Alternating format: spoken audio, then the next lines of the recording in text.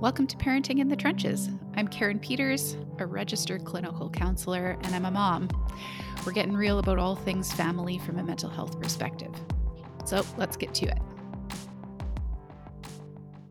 So in this series on neurodiverse families, we're talking with Christy Forbes about autism.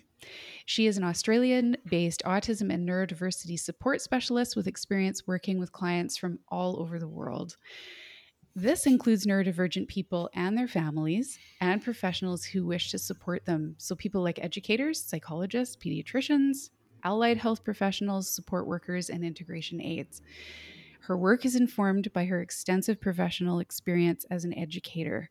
But I have to say, what I am most excited about is Christy's experience that comes from her lived experience. She is autistic herself and diagnosed with ADHD and something we might not all be as familiar with, which is PDA. And I'm hoping she'll talk a little bit about that today, which is pathological demand avoidance. She's a mom, which that's my number one criteria for asking somebody on here. She's a mom of 4 autistic kids ranging from, I think I pulled this from your profile, but I think between 7 and 23 now.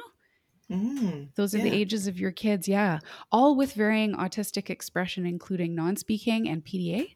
And Christy is married to a wonderful autistic man. So could not be more excited that we managed to connect halfway across the world. We did it. I consider that already a success. Welcome. Yes. Thank you for being here. Oh, thank you so much for having me. So much. Yeah. I love speaking about family life, neurodivergent family life. It's so important to centre the whole family rather than just our children or just one or two of us. Absolutely agree.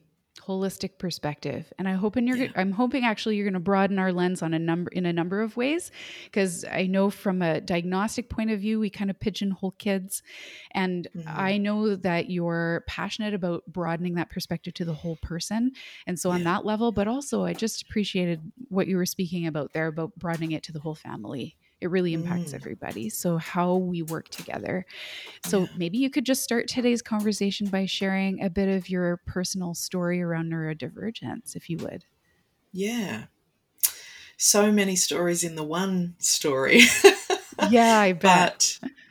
So I grew up not knowing that I was neurodivergent, not knowing I was autistic or ADHD.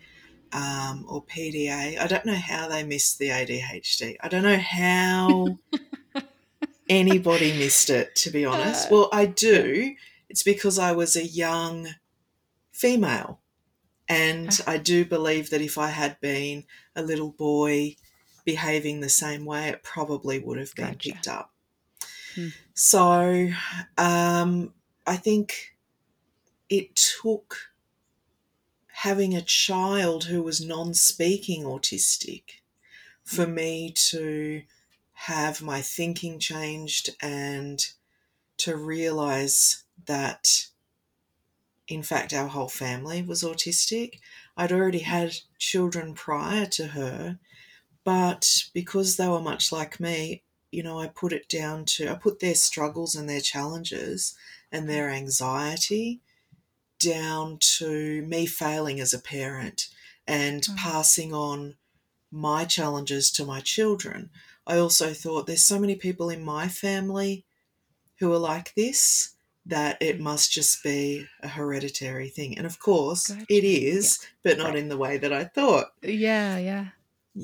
So I think I just was so connected with the behaviour that I saw in my child who communicates very differently without using her voice. And I spent some time thinking, how do I just get it?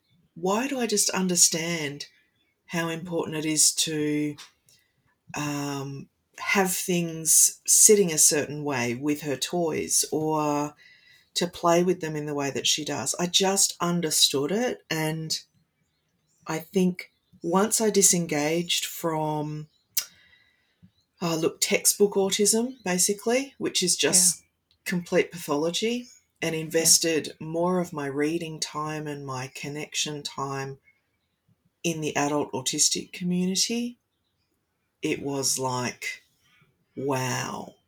Really? It was just transformative for me. You know, it didn't take long until I went, oh my gosh, I must be autistic.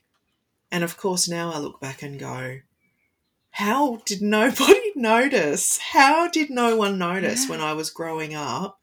Yeah. Like, yeah. And of course, it's because the information that we readily have access to as families is typically passed on from professionals who are Yeah. really invested in the pathology model. So we're not accessing lived experience, which is a completely different paradigm. Yeah. Unreal. Mm. Same for AD. So ADHD was not recognized either in you as a child. Both layers. Mm. Interesting.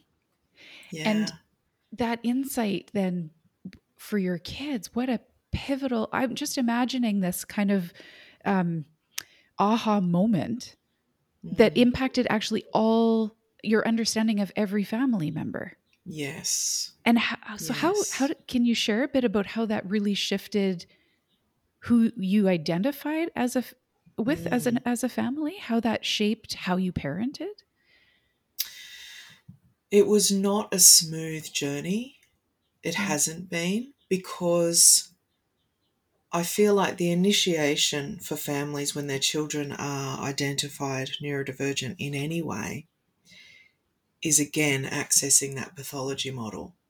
Yeah. And so we're often told, you know, your children are going to need a speech pathologist, an occupational therapist, and a psychologist, and Yeah. sometimes another therapy is thrown in there. Mm. And sometimes we don't need those things.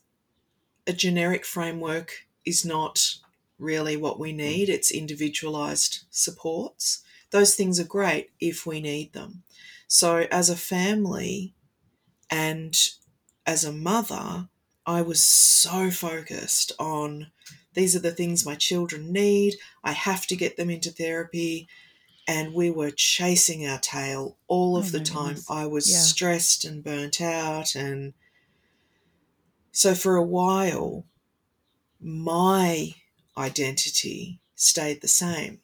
I Yeah. kind of put it aside because I had to parent specifically one child with high support needs and other children who were highly anxious, who weren't coping in school, another one who was gifted and bored at school. So we had all Yeah. kinds of situations going on.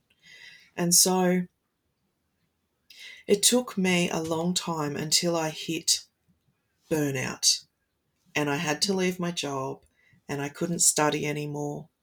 And all I had was the floor of our living room and one of our children who was still at home because she was a baby, and myself. And I sat and connected. I mean, really connected, observed her, played with her, got to understand so much more just through being with her without an agenda for therapy. Yeah. And I realized, wow,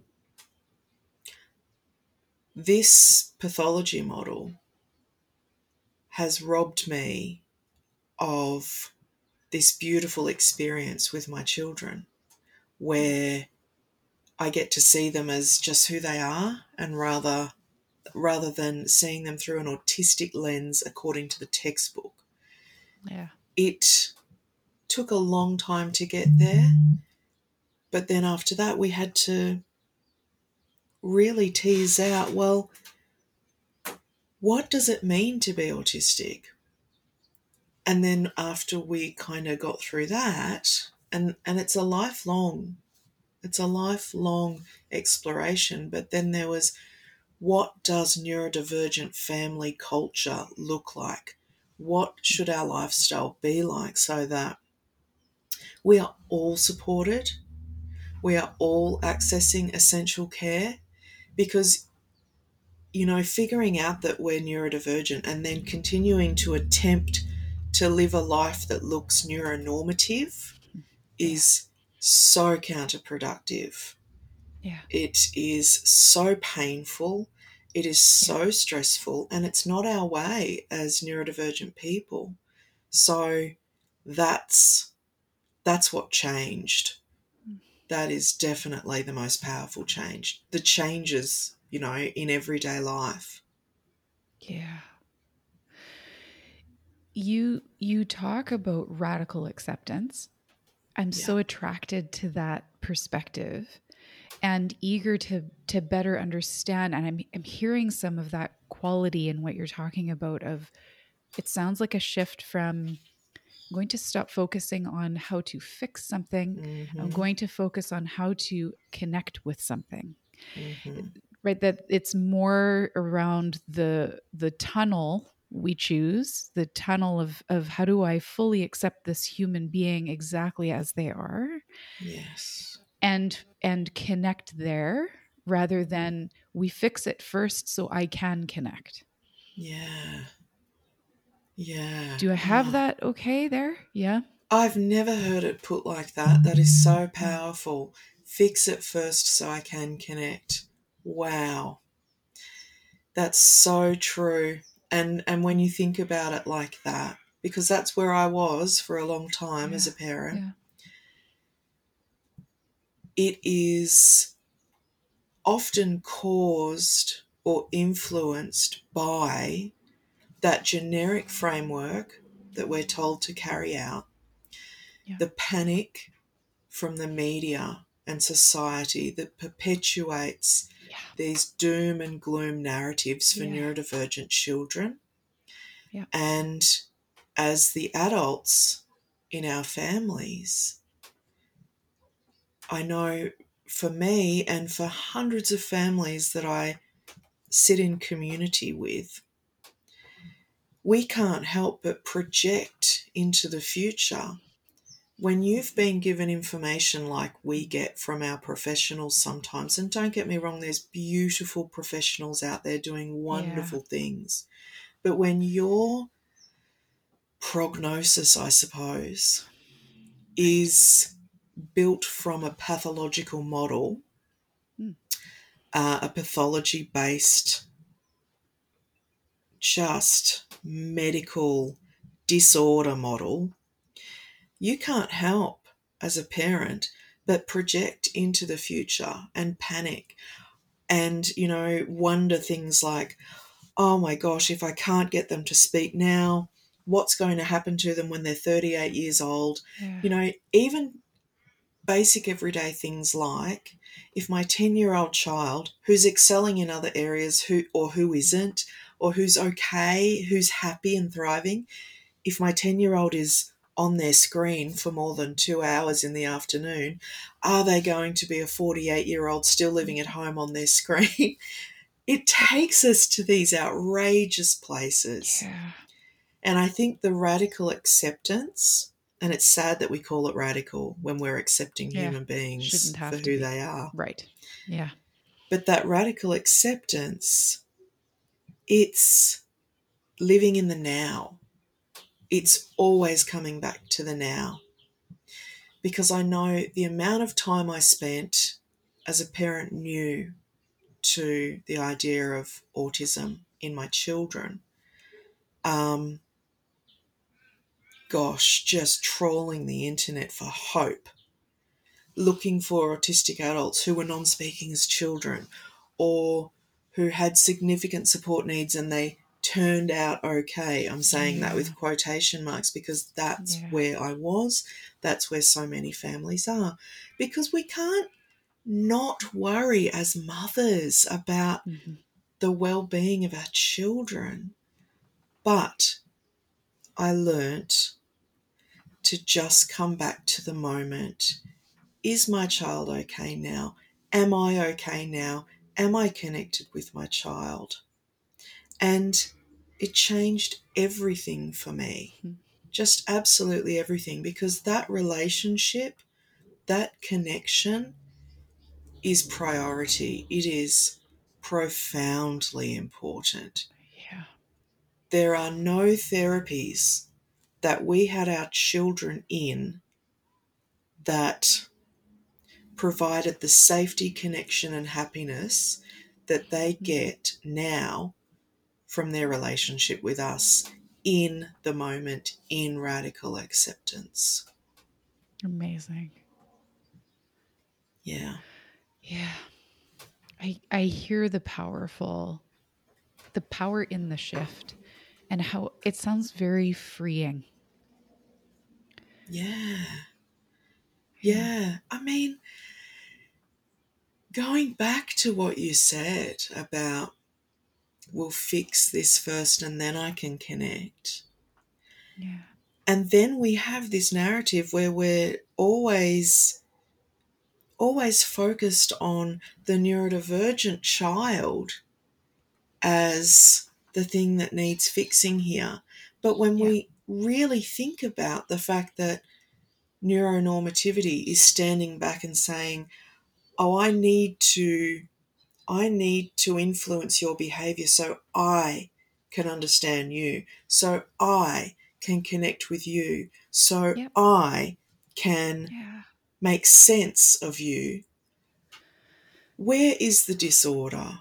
I mean, for me, this is why focusing on autism as an identity and a culture rather than a medical disorder is so important, because then we come to understand that the differences in behaviour, the differences in communication, they're a cultural mismatch. Yeah. It's not like there's this whole part of society that is neurotypical or neuronormative and just a small amount of people who are neurodivergent. Yeah. Yeah. I mean, I know a lot of people think that, Yeah. but there are so many of us out here that don't know we're neurodivergent.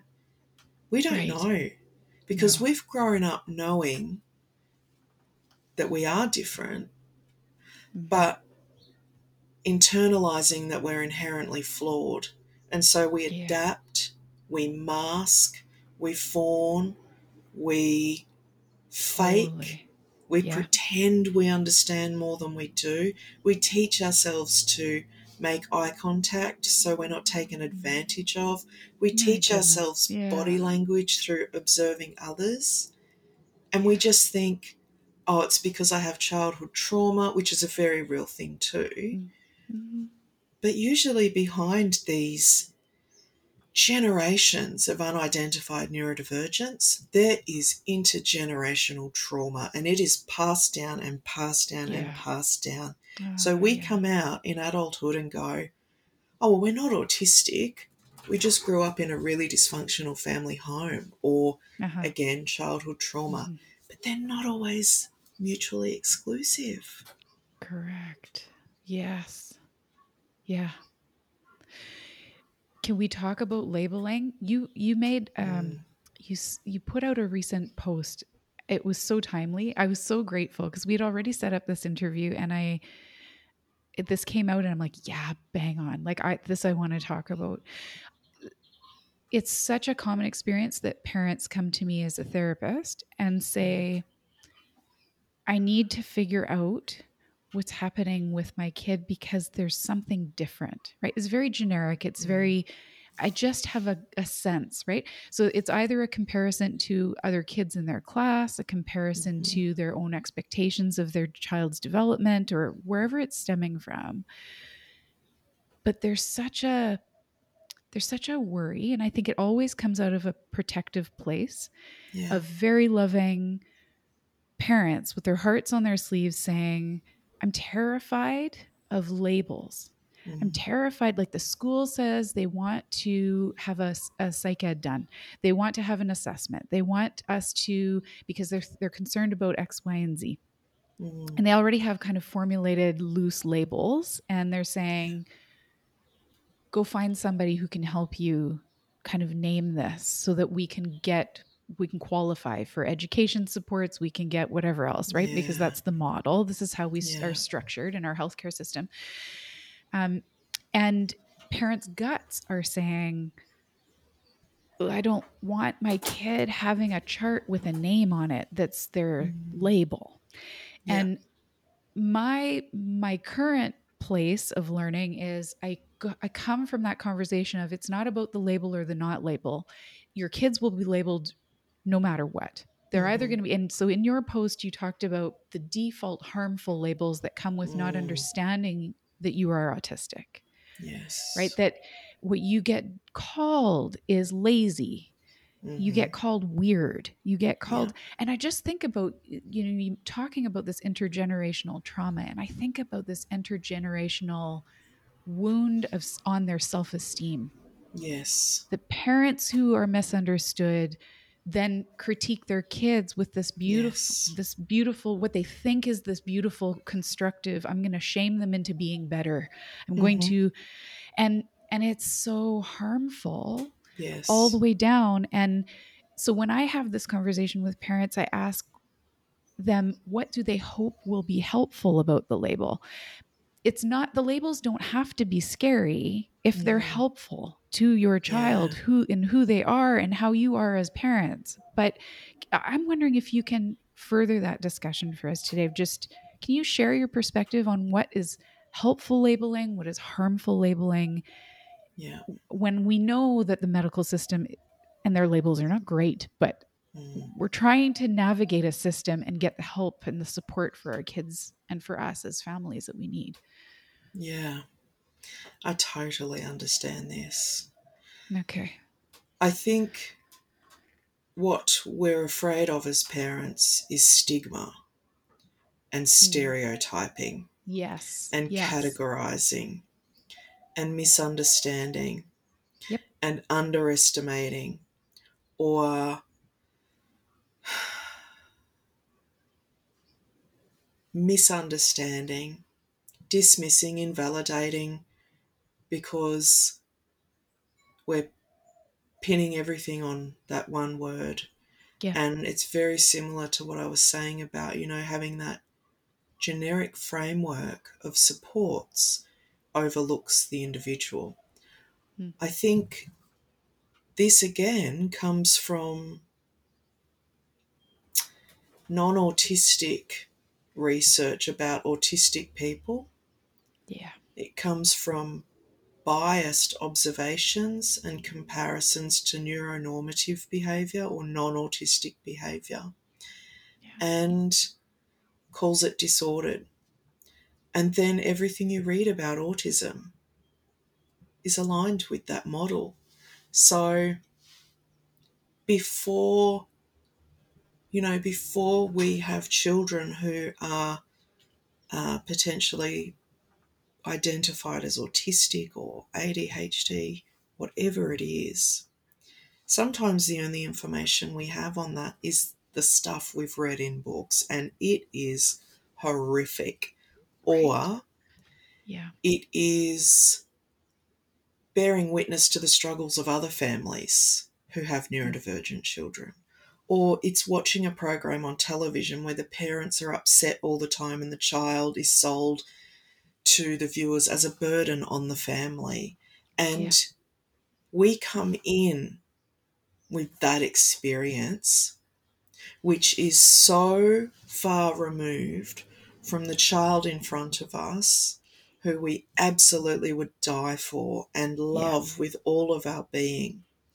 And it's only natural that as parents, we would never want our children to be viewed like that by society. Yeah. So I totally understand that. Mm. I've been there as a parent. Um, I think what you were saying before about being labelled anyway is so true. And I put a call out on my social media saying to my neurokin, my fellow autistics, let's talk about labels, and if you feel comfortable, can you share in the comment section what labels you have worn as a result of unidentified autism? Ooh. And some of them I wouldn't even repeat, Yeah. but lazy, um, attention seeking, um, oh, God, dumb, stupid, just because the, the hardest thing of all is that when you show up in the world like me, like this, people who don't understand autism, whose only understanding is the textbook version, see people like me and think that, and these are things that people have put on social media in response to me being this way. You're delusional. There's no way you're autistic. You are attention seeking. So Mm.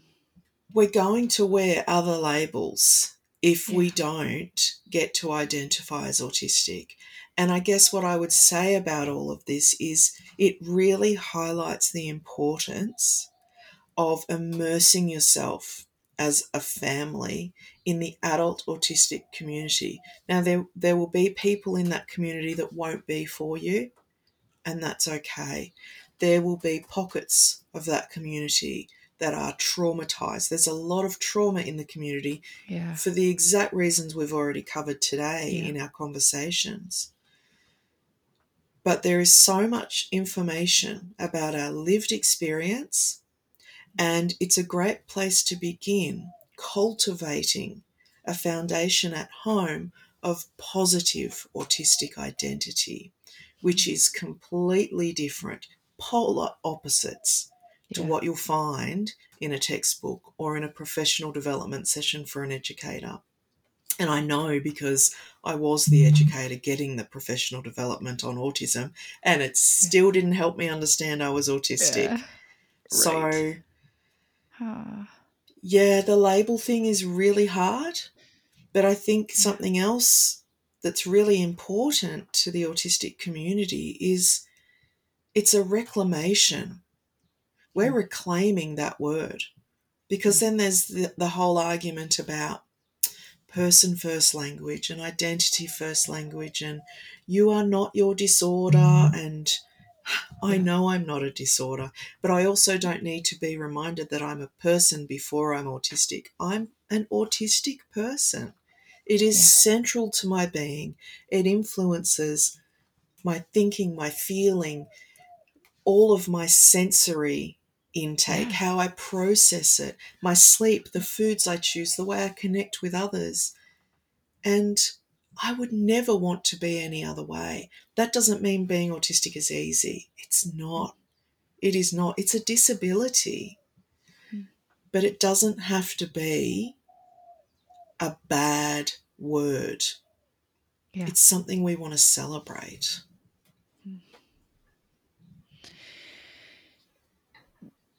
When I so I remember probably 10ish years ago taking, I don't even remember what the course was, but I remember somebody referring to trying to create some dialogue around what language we use that's meant to be respectful. And the flavor of the day was, we don't say you are autistic, we say Mm. you have autism. And when I hear you speak, I'm like, man, dang, we got that wrong.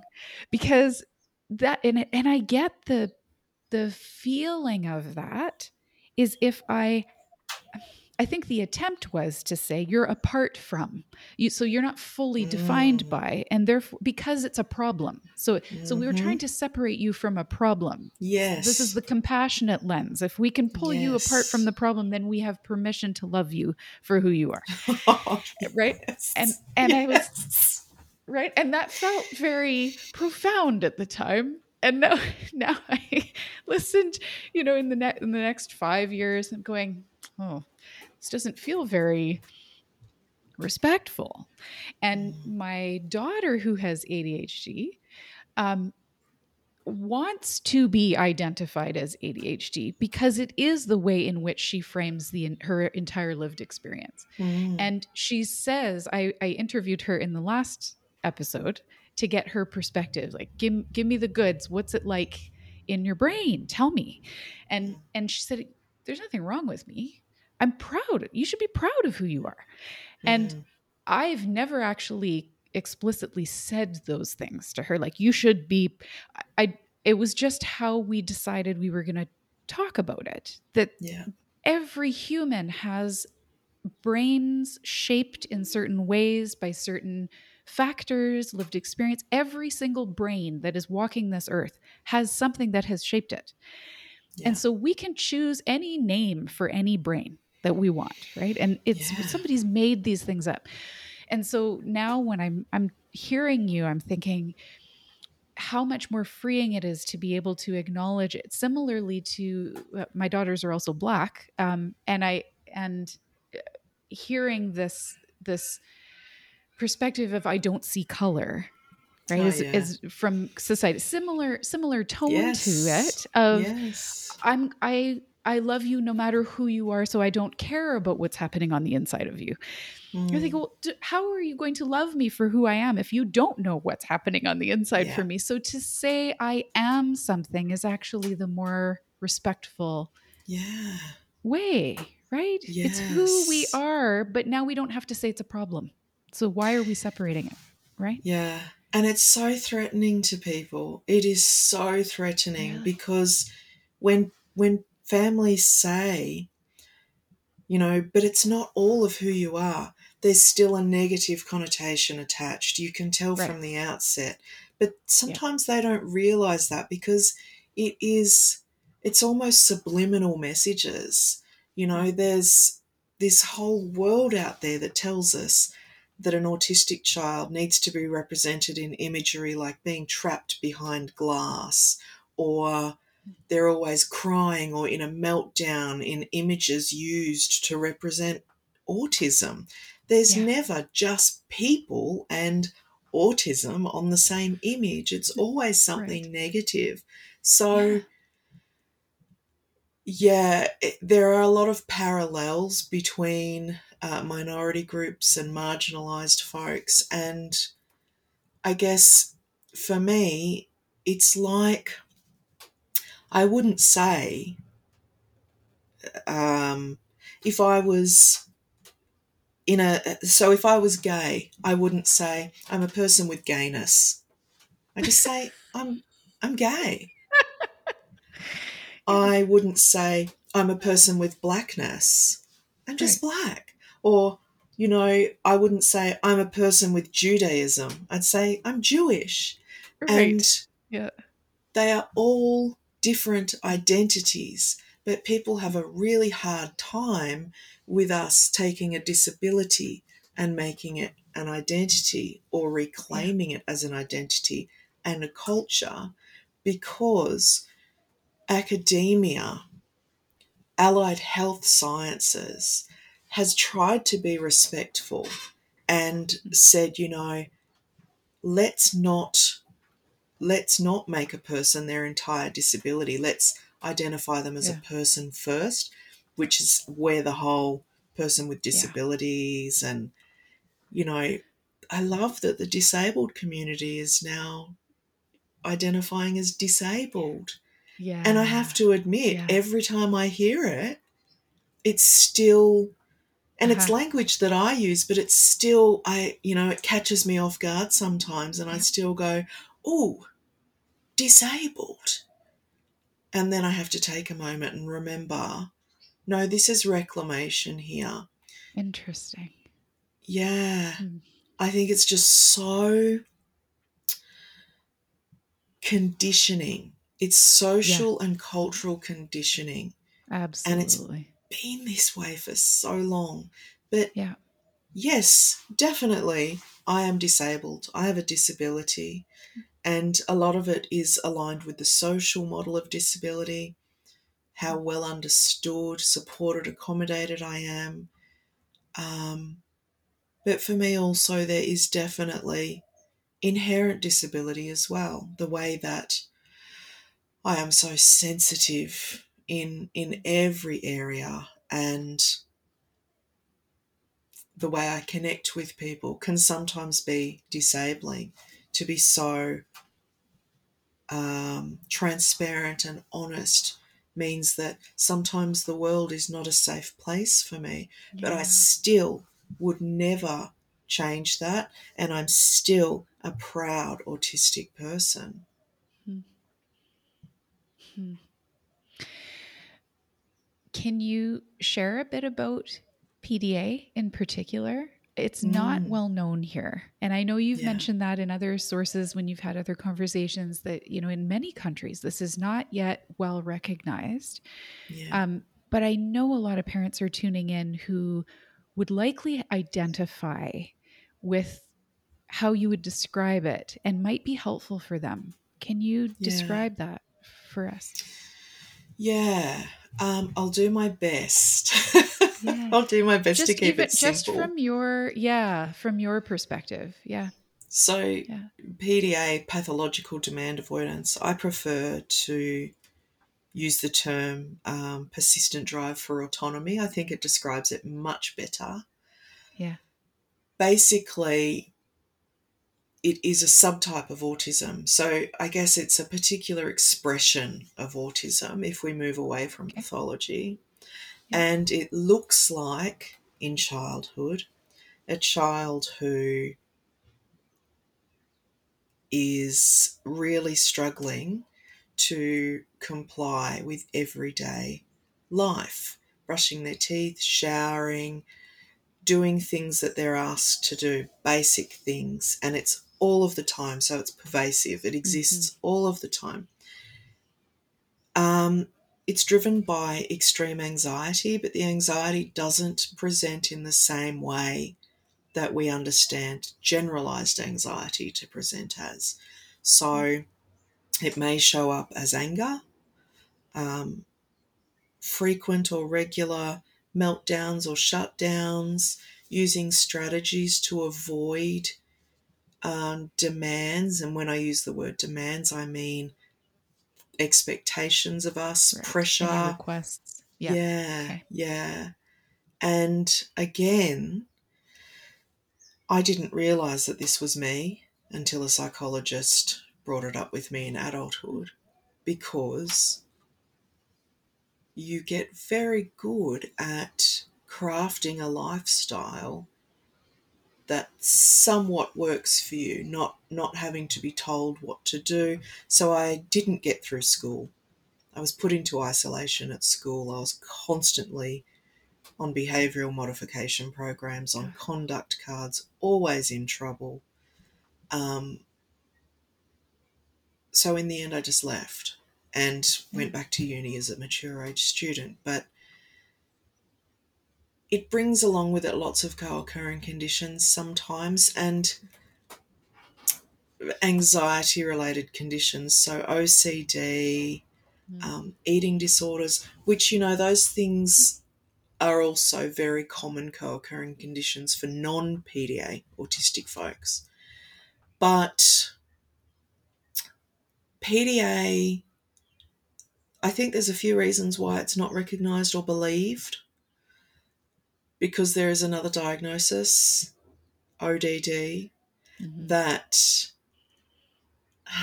yeah, look, it's a tricky one. It's a really tricky one. Yeah. ODD doesn't need to be associated with autism. It's a standalone diagnosis. Um, but there's a lot of conversation emerging within the neurodivergent community Mm. that we might have got that one wrong. Now that we're Gotcha. learning what we are about PDA, Yeah. Could see because the that. thing about PDA is our eye contact is often more consistent. We're socially driven. We are Mm. often really determined. So when we put our mind to something, we're going to see it through, Yeah. and we're unapologetic about it. But there is Yeah. also a very introverted expression of PDA too, where there's subtle strategies used to avoid demands. So it's a very Mm. complex Yeah. autistic expression, but there are pockets.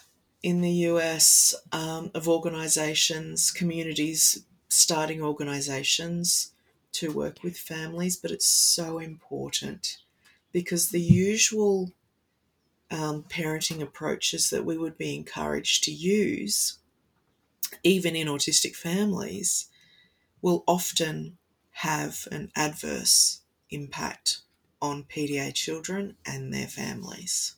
Yeah. Wow. Yeah. That is so critical then to understand that. Mm-hmm. I mean, really, I always think the function of any label, the function of any support, the function of any should be to better enhance the child's sense of self, right? Who they are. Yes.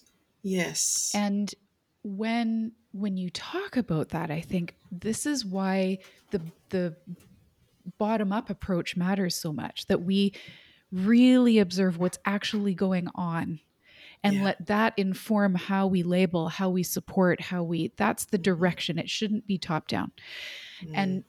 And for us to just say, well, this is the Bible, this is the medical Bible, the diagnostic manual and these are the things, right, that we're limited by. And then we're going to slot you into one of these because it's what we've decided. This is the categories of humanity, right? We have decided this will forevermore be henceforth true. And then we miss our kids because Yeah. we are not, then we get into trouble with the nuanced versions, right? And then Mm-hmm. so when you talk about PDA as being kind of this fringy in betweenish, it's only in between because we haven't yet recognized it Yeah. and we haven't yet named it.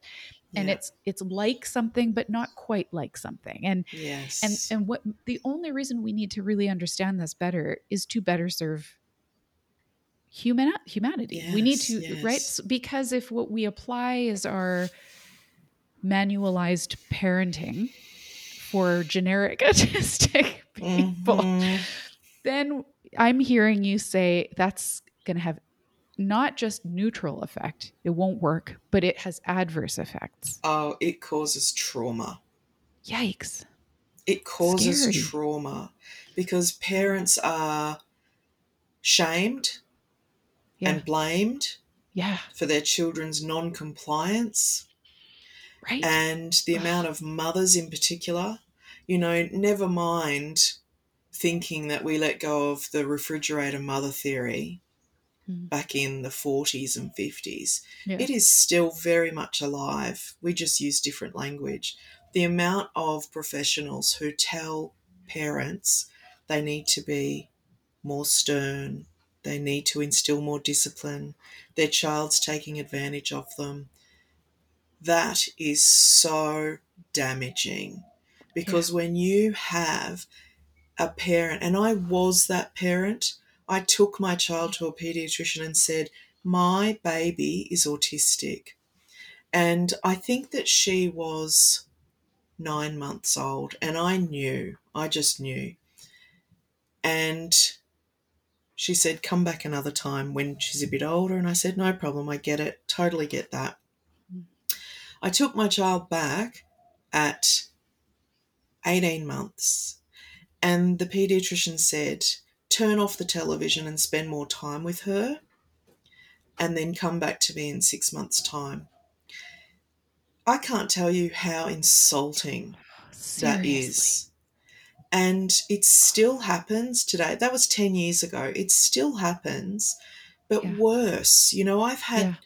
before I came into what I do now, I worked in the field supporting families and educators. And the amount of families who are being told by professionals to lock their children in rooms, to take away their comfort items, all Oh, of that man. stuff. And people still think that this is the way to go. Yeah. And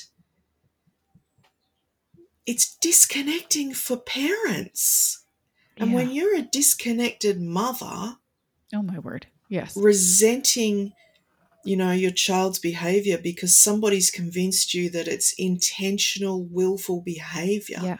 Yeah. and not disability, all kinds of problems stem from that. And then when you are working with families like I do in the healing process, because they're awake now and they see the Yeah. truth, the Yeah. self blame, the shame, the internalizing self loathing, feeling like we failed our children, trying Yeah. to nurture parents to come out of that because it's not their fault is just so hard. So, the whole idea of the DSM, the whole idea of ticking off criteria to be able to align with an identity, to know who you are, Yeah. that is inhumane. It's Yeah. inhumane because it changes and evolves and then it devolves. And, Right. we have this system where every single day I watch autistic adults who have raised autistic children say, I'm so happy I've been doing this self exploration around potential neurodivergence. My whole life makes sense. They come to a space of self forgiveness Oh, and then they go to a professional. And because they don't check off that yeah. criteria, Yeah. that's really built for white young males. We're Yep. still following that model. When they Hmm. don't check that off, they don't get the diagnosis, so they come That's right. away feeling deflated. They've probably wasted thousands of dollars Yeah. because Right. that's where we're All the at with it. resources. Yep. It is not okay. It's not No. okay. Yeah. And we have to do better. So, in the autistic community, we 100% recognize self identification as 100% valid, if not more so than going for an assessment and having those boxes ticked. Right. Right. We know who we are, for God's sake. We know who we are. Right. We don't need Right. somebody who's been exposed to the pathology model to choose for us, to give us Yeah. permission. Yeah. Yeah, it's Painful. so sad. Very. Very. And then, and at this, so we're in the in between, right? We're going to grow in that direction, hopefully. In the meantime, we have a generation of parents trying to raise kids whose gut says, I know what's happening for my kid. I know my Yeah. kid. I'm the expert with my child. Yes. Um, and they hunt down the professional who will put a stamp on a piece of paper, which they know is not their child's fully understood version of identity, but it's Mm. good enough because that is the helpful label within the construct of our health system that we have set up in Yeah. order to access legitimately things that we otherwise, if we had permission to organically access, because we Yeah. could say, I could self identify, I'm Yeah. going to go to this place, this person, this access this resource, that would come from such a more wholesome, Mm. beautiful, non pathological place. And we're Yes. not there yet. And We're so not. I get why this is such a conflicting narrative for Yeah. parents of I want that to be the case and it's not. Mm-hmm. And in the meantime, I'm really struggling to Yes. gain access and support in the way that I need for my kids.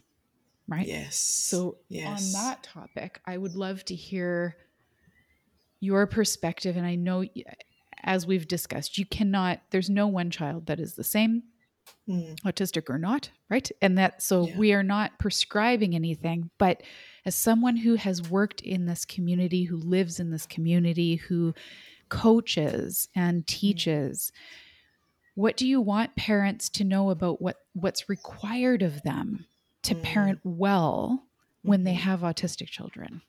Yeah. To just tune in to the individual child and Yeah. to really, when I heard you say before, accessing appropriate support and accommodations, I think you said, I instantly thought, how do we know what that looks like when we're in a system that tells us what it looks like? Yeah. And also, tying that into what you said about parents not wanting to buy into labels unless it gets them the help at school, their children the help at school, and then their children at school have another generic framework that is something like notes on a board, timer on a desk, lots of reminders, and maybe you can have a break in the corner of the room where there's a tent with some soft something in there. Yeah. We've got to do better than that. I really don't. I Really? really don't think. I You really don't don't say. Yeah. think Oh. we. I think it's blatant discrimination that children need to have a diagnosis to access support and accommodation in a school system Yes. anyway. I Right? mean, Yes. that is about that. Don't even get me started on that. I bet. Part two. the Yeah. Oh my gosh, Oh. the privilege and Yeah. the oh The authority, hey, of I ah get to tell you what you're worthy of receiving. yes, Yeah. and I will not step outside of this framework that I've decided is right for every Mhm. child who is autistic, because we're all Yeah. the same person, right? Yeah. Um, Yeah. at home, for families, I would Mhm. say let go of everything you have ever been told about autism. Let go of everything you've ever learnt about the word, the diagnosis, everything you've seen on TV, everything you've read in books. Because if we're in a situation in our families where we are disconnected, we are stressed out, we are chasing our tail, none of that information is helping us anyway. Right. Yeah. There was such a long time in my life as a parent where I would sit down and beat up on myself because I wasn't doing enough research. I didn't know about every therapy that was Mhm. available. And here's the truth. If you took every therapy, every piece of information, every support, every accommodation, every expert, every professional, one lifetime would not be enough to get through all that information. Right. So let it go. Get rid of it. Get rid of everything everyone tells you about your child. And get down on the floor with your child. Parallel play. Hmm. Watch them. Tune into how they respond to their environment. Trial and error, changing up the environment for them. Plug into the adult autistic community. Plug into resources written by the adult Hmm. autistic community. Read Yeah. books written by us. Come to our events. Most of them are online because we have social anxiety and we don't want to leave Yeah. our Yeah. Yeah. houses. That's not the venue. What are you thinking? In person, oh no. Woo! um, Read the research and the Yes. journal articles put together by autistic scientists. Access information from autistic people, Mm. because we don't just put in the research and the time and the effort into our work, we live it. Many of us are raising children. Many of us have Yeah. been raised by parents who were autistic, and we know that now, but they don't, or they Yeah. didn't. Yes.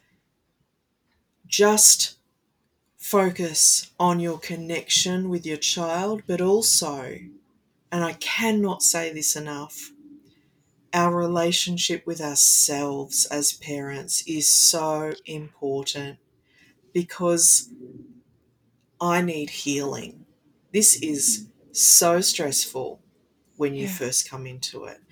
And let go of the idea that you can overcome neurodivergent life, neurodivergent family life. It is going to be one hell of a ride forever. So, Yeah. what might Embrace it. feel, yeah, what Yeah. might feel completely unbearable today, Yeah. you may be laughing about in 5 years. You know, I had this, I always am just amazed by the fact that, look, 8 years ago, I remember as clear as day being on my knees on my child's bedroom floor, sobbing so Yeah. loudly that I thought the neighbours would call the police, crying out, I can't believe this is my life, and Mm. feeling so isolated and so lonely and so abandoned, because that will happen. People will step out of our lives because they don't understand, Yeah. but it Painful. creates space for the most incredible people to come in, you know? Mm. But those same things I used to be on my knees sobbing about and crying out to whoever would listen, Yeah. I laugh about those things today. You know, Oh. my husband and I, we often talk and go, remember how this particular situation used to traumatize us and now we just, there it is, deal with it. Yeah. It's about finding calm inside the chaos. It is about just going, okay, so this feels unbearable sometimes. What Yeah. can I do inside of the unbearable so that I'm nourishing myself, even if it's, you know, I remember I started by putting hand cream on before I went to bed and Yeah. smelling it and feeding my Yes. sense. And you don't have to be autistic to be No. nourished through your sensory systems. Absolutely. Yes. Yes. And then it was things like, there's no way I could have had a shower alone. There's no way I could have Mm-hmm. had a hot bath. There's no Mm-hmm. way I could use the bathroom alone. You know, I've That's always right. got an audience. Yep. And so working out what are the things I can do to make myself feel good, and carving Yeah. out 5 minutes to do some writing, making sure my coffee is hot and it's good and it's the way I like it, even if that's the only thing I get. And then over Yeah. time, it built up to the first time I ever said to my husband, hey, would you mind if I go for a drive by myself? And I got in that car and I thought I was just going to go around the block, but I drove all the way to the beach an hour away, and I Yeah. got out of the car and I took my shoes off and I just stepped Oh. in the water. And I was I was on, you know, another planet when I got home. I was so excited that I got to go out for a couple of hours, and I thought, why have I not been doing this? Yes. Right. Why have I not been doing this? Because it feels too hard to think about. Yeah. But when we do it, I mean, after that, my husband and I made a schedule. Every Tuesday, you get to do whatever you want for the day. I'm not going to hassle you. I will Yeah. take care of the kids all day by myself. You watch Netflix or do your gaming or go out or whatever. And we gifted one another just Mm. one day. I think it was one day a fortnight we had each. And as the children grow and develop and learn and change, so does family life. And Yeah. the less the less stressed I was, the less I was running around behind with life and putting pressure on myself, Yeah. the more accessible I was on an energetic level for my children. And there Amazing. was just calm. Goodness. I mean, hey, I might go inside tonight and yell and scream. We are Yeah. not perfect. We're human Yeah. beings, and Yeah. we are always going to have those moments of regret. Yep. But it's about radical acceptance and celebrating our families, no matter how they look. Yeah. When you talk, I think about all the resistance I have experienced in in just personally in relationship with anything that felt scary to me, had this outlook of what if we don't fix this now? What if we Mm, don't contain this? What if we don't, right? And the journey the journey is so much about how do I it's two things. What I want for my child is also to experience something where she's feeling connected with herself and not yes. dysregulated all the time. And I also to me the cost of that being the only priority was that I assumed the role of fixer Mm, and resistance. And this yes. can't be it. We can't do this. We won't be Mm-hmm, this angry. mm-hmm. We won't go this long. We won't Yeah. stop at the door and get stuck. We will go to the pool. We will. Mm-hmm. Because in my perspective of resistance was I need to be the one to hold you together. Right. Yeah. And when you talk about that framework, I think about, yeah, really how I define the journey and very much still feel early in this, but the movement has been for me to recognize the gift, not the problem, Yeah. the the negotiation of Mm-hmm. our needs, not just my needs. It's to reshape that we do this as a Yeah. family, that this is I also need self-care. We did a um, series on this podcast about parent self-care, and my lens was from the parent perspective of not your average kiddo.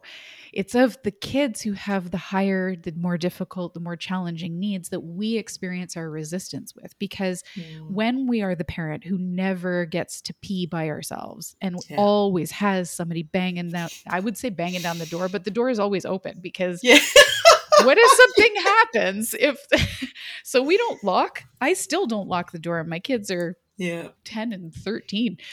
And like because I've ingrained in me that I'm always needed, I'm always right. and Yeah. and in that reality of the hypervigilance and the on call and the Mm-hmm.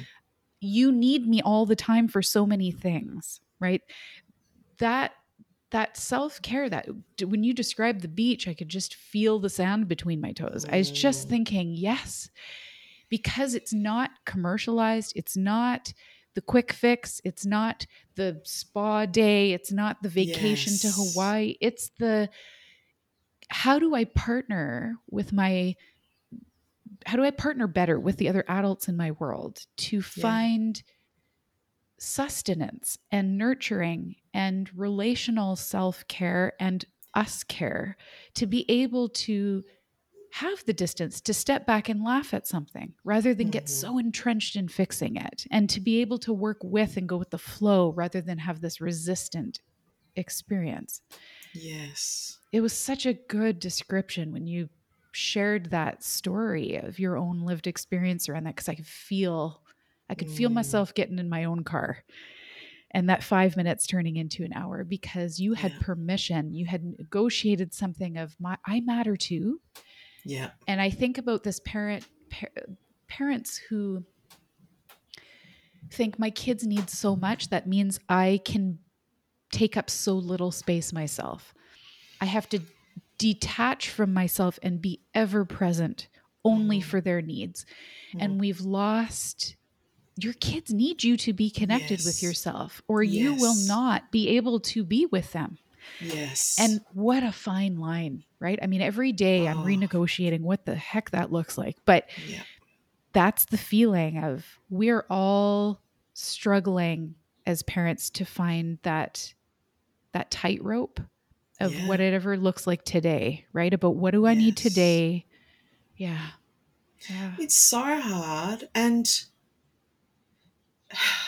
honestly, my children reflect back to me like a mirror sometimes in their behaviour. They really do. The more Yeah. I struggle, the more of me they need because I feel unattainable to them.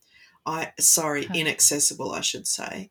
You know, Gotcha. if I'm Yeah. having a really tricky morning or I didn't get enough sleep. Sometimes I don't even know I've got stuff going on, but my children will show me that because they need more of me, because they sense that something is You're slipping compromising. away.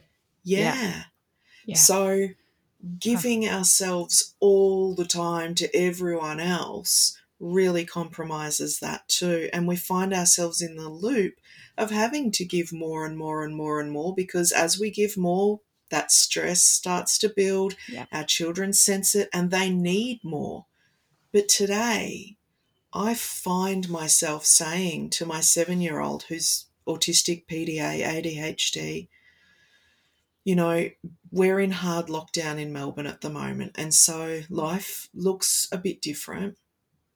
And my 7-year-old requires a lot of engagement with me, a lot.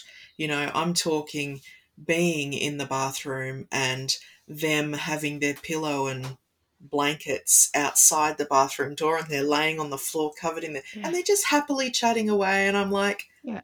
are you okay? I mean, can I get some privacy here?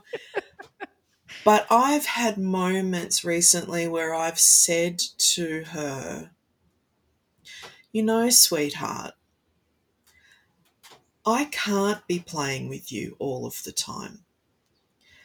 There are going to be times where you get to practice using your imagination, which I know is so cool. You're a great artist and a great scientist. And, you know, you've got a room full of toys. You've got a million screens. You've got access to so much fun. Yeah. If I don't take a break sometimes, I'm not a nice mum.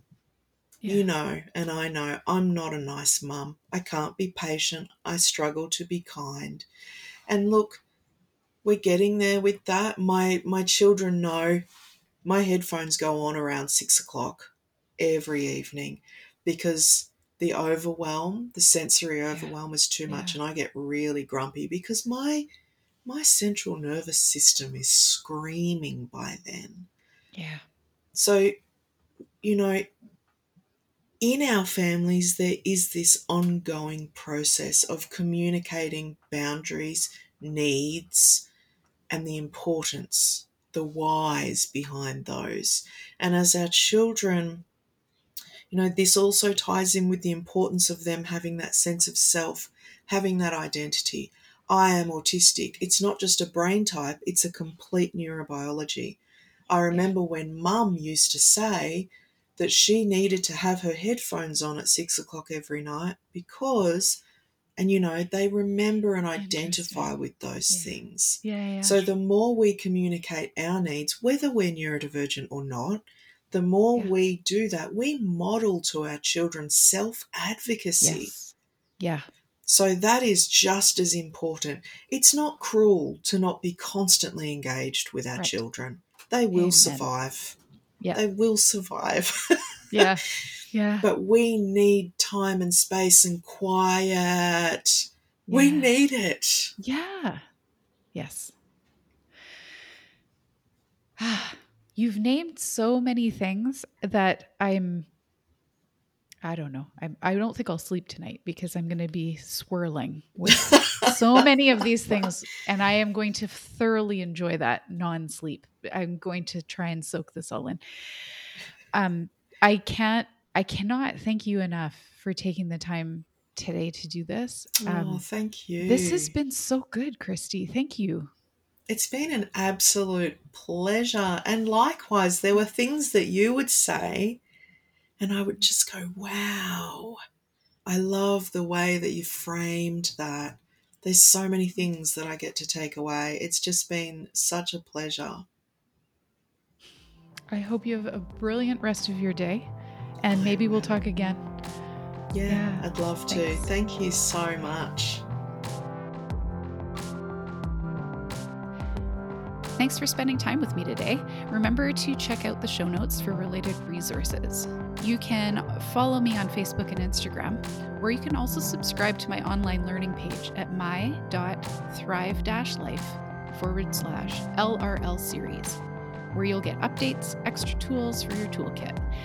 And if there's a topic that you want me to cover in this podcast, please shoot me a message. I would love to hear from you. Shoulder to shoulder with you, knee deep in this mud. I will see you back here next time.